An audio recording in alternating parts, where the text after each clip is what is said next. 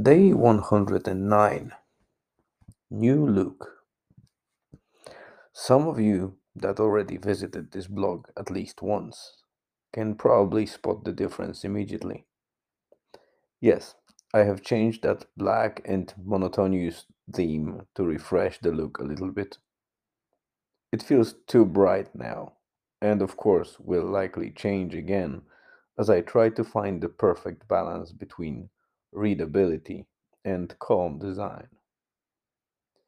A lot of templates out there, but none of them seem to fit, and I am struggling to understand WordPress on how structured the menus are and why they don't work as they should, despite my obvious effort in making them and seeing them exist in settings, but not being displayed, no matter how much I flex my muscles and previous experience with web applications. I guess I need to get back to drawing board as well as look up some tutorials to understand how it actually works. The mechanism seemed to be a mystery, even for myself, a person that did use open source version on my server before. They seem so different, the web version and the open source, despite being from the same vendor. I am now considering to switch to paid version, although it feels a bit too much for what I need. Even though it is not a big cost, I don't like to add recurring subscriptions just for the sake of having them. These days we have many and they all feel cheap in themselves. But if we combine all of them monthly, we might open our eyes with quite a surprise and reconsider some of them that might not be necessary. Paid version of WordPress has a couple of interesting improvements, especially the official support for custom domain. Although I own bluntforcehealing.com already, and in most cases it works due to some DNS hacking that I applied, it is far from optimized, efficient, and might fail to load on some devices and in some browsers, so I want to get this right. My tracker for 2023 started, and I also planned some overhaul there.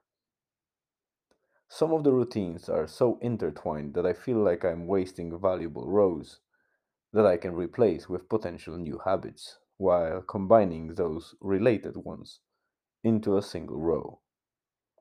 On the other hand, my single row for walk/run/hike doesn't do the justice to those three separate activities, so it might turn that beside tracking general leg related activity, I will break it down to more granular recording so I can tell how many kilometers I do per each activity as well.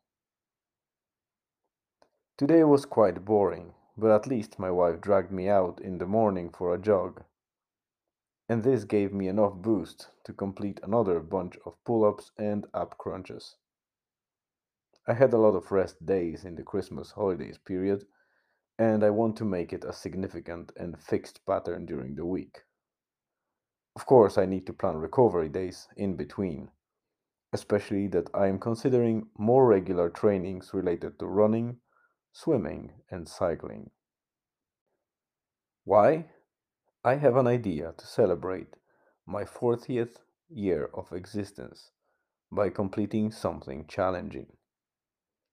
I already was successful once in making it through the David Goggins 4 times 4 times 48 challenge in 2021 and consider this a huge proof of how much untapped resources we do have as a human beings. This new challenge, though, is a separate pair of socks. Ironman 70.3, also known as Half Ironman, is on my list and I am seriously considering it. But I also realize that, regardless if I will participate in the official one or do it myself, it requires a lot of preparation, which I don't have yet, even in the slightest. There seem to be 12-week programs for beginners like me, but I suspect that I need at least double or triple that time to get ready, just to finish it and not bail out.